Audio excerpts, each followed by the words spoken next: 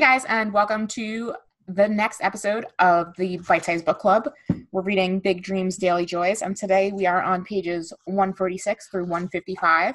We're going to discuss Don't Hoard Ideas, the value of first drafts and idea dumps, finding motivation, and the best tool is the one you'll use. All like insanely practical tips. Yeah. Insanely practical tips. The first one, don't hoard ideas. Guilty of that. Yes, I know you are. Yeah. I'm going to call you out on this one. Yeah, I do that. I think I'm the opposite. Because right now I'm going through this period. I came home from this retreat, and the first thing I ask myself is, am I going to take a scalpel to my shit, or am I going to take a hacksaw to my shit? And so I've opted with scalpel, and we'll get to that. But yeah, no, I think it's one of those things, and it's just going to cycle into all of these next ones of, don't hoard ideas, because you're just going to make your ideas better. Yeah. And right, the value of first drafts and idea dumps.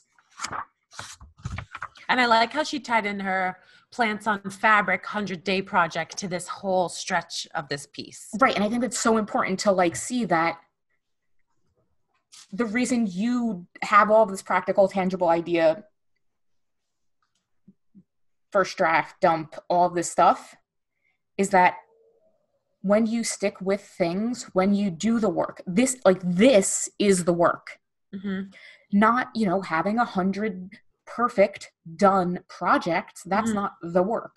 Mm-hmm. The work is coming up with all of the ideas, first drafting your ideas, dumping out your ideas, then coming up with second drafts on the ideas that are worth coming up with second drafts on.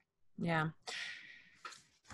I feel like when you say do the work too, like you were just saying, you got to do the work. Sometimes that gets very abstract. And I love that in this Don't Hoard Ideas section, she gave do the work like a 3 bullet points. She goes, eyes open, hands moving, brain engaged. As long as whatever you're doing, your eyes are open, your hands are moving, and your brain is engaged, I think that encompasses doing the work, which will lead to other better work.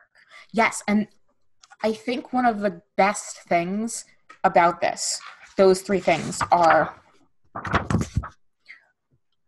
when you're not working. This is a great way to show that you're not working. When are you not doing these things? Mm-hmm. Great. That's a great way to rest. And a great way to not work and have your brain do other things are, have your hands moving in different ways, have your brain engaged in other ways, have your eyes up in other ways. Yeah. And then when you go back to your work, those 3 things work better. Yeah. You have more clarity. Your hands, your muscle memory comes back to you. Because it's oh, okay, my hands aren't exhausted. My hands know exactly what to do, right? The sticker goes here. I use the scissors here. I just, grab the glue and it just goes glue and I stick it on. And it's just that. But if you're pushing yourself and you're well, I need to get it done. I need to get it done. That's when you make mistakes. And we're not in the business of making mistakes. We're in the business of learning and figuring things out and making things happen. Yeah. Not forcing things to happen. Right. And that's, I think, a key part in her revising the first draft of the Plants on Fabric. When she talks about it, she goes, almost halfway through the project, I went back and revised, which in a 100-day project is 50 days later. I love the idea that too, you don't have to first draft, go to sleep, wake up the next morning and revise it. If your eyes are open and your hands are moving on other things, if something wants to be changed or if it becomes a first draft, that just comes with continually doing work and being engaged, making your brain engaged. And then you'll know when the right time is to go back. And knowing that you're at a stage where you can go back and easily make things better. Right. Not, I need to make this better now, so I'm going to put in twice as much work as I have to make a 10% better difference. Right. And I think that's so true with social media and blog, like people always want to launch when everything is so like pristine and ready, but the content you could keep engaging people in content and moving your hands on the keyboard to get stuff out, and share without, and then you'll learn later how to revise. Right. And I was just listening to, I was on my Tiffany call this morning. No, it's Thursday, yesterday. And she was just saying, if you're not just a little bit embarrassed on your first go at something, years later, then you started too late. Right. I mean, we're just a little bit embarrassed on our first couple of episodes. Mm-hmm. I mean, they're still good don't get me wrong. They're great first few episodes of a podcast. But where we are now, they're still a little bit, they're not going to be the, if you want to know what the show's all about right now, go listen to our first couple of episodes. Right.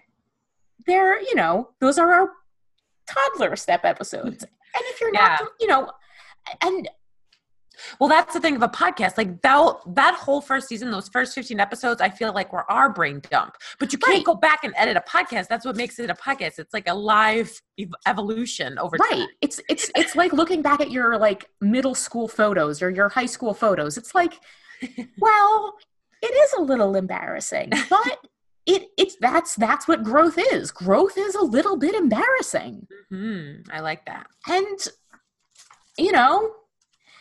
it's like when you get to be the flower, when the flower blooms, the flower's not, embarrassed about what it looked like when it was a teenager. But if the flower has some time to think about it, when it was a teenager, it kind of looked a little bit ugly, when it was trying to push the seed in the transition time, right? Yeah, it's there's a little bit of shaky moments in there, and that's okay. But we all have our little bit of shaky moments. And you do the best with what you can at the time. Yes. And so she talks about finding motivation, which I think is great because she gives us concrete ideas. Clear literal space. Clean your shit up. Austin Kleon talked about the exact same thing. We need to do it. I finally got some stuff out of my room. I'm so happy. Create a ritual. This can be anything you want, whatever it is. Whether it's music, whether it's, you work out beforehand, whether it's you get a big glass of water, whether it's you get a little ice cream treat at the end, whatever it is. Tell yourself it's just a trial run. This can be game-changing for people. Oh, I'm just going to do this for a week. Oh, I'm just going to do this for a month. This is what I did with my daily pages. Mm-hmm. Oh, I'm just going to do this for the summer. Mm-hmm. Now it's my thing. Mm-hmm. Set a timer. This is what I do when I clean. Oh, I'm only going to clean for 20 minutes. And then the 20 minutes is up and I'm like, oh, it's only going to take me another 10 minutes to clean this whole room? No problem. Mm-hmm. It's the mind trick. You hustle when you know you only have a certain amount of time. My favorite thing about the motivation page is when she says it comes while she's working, not before she starts. Like, I feel like yes, absolutely. That's the tie-in to page 140 that we did in the past, which was reject the inspiration cycle. Like, if you don't work first because your agenda said to work, then the motivation won't come. Like, you're going to keep just spending the time trying to get motivated. Exactly. Yeah. Okay. And the last thing that we are going to discuss today is the best tool is the one you'll use. And she talks about how, her planner might not be the best planner for everybody, but it might be the best planner for you. And that's like literally the whole thing about Crafty Ass Female is, you have your tools and you can be the best person to use them. You have,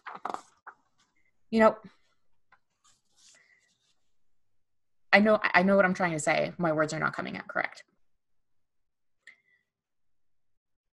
That's because we're running out of time and we need to do our video chat. If you want to be a YouTube star, you don't have to go out and buy a fancy camera like what Heather was saying on the show. Yeah. You can do it with your iPhone. If you, don't let pretend barriers get in your way. Right. If you want to post things to Instagram, but your lighting isn't good, don't let the lighting get in the way. Show your art. Just because, winter lighting sucks, it sucks. Yes, who cares? Just get over it. Yeah. I like the point she makes that's like, even the best tools won't work if you're not comfortable using them. Like, so Correct. even like, right. You're not going to be an amazing artist just because you go out and buy an iPad Pro. Right. And so if it's broke, fix it. But if it's not broke, stop worrying about it and just use it. I think that's awesome. All right. Fantastic. Next week, we are reading pages 156, 173. That's the rest of the book. Next week, we are finishing up this book. I think it's fantastic.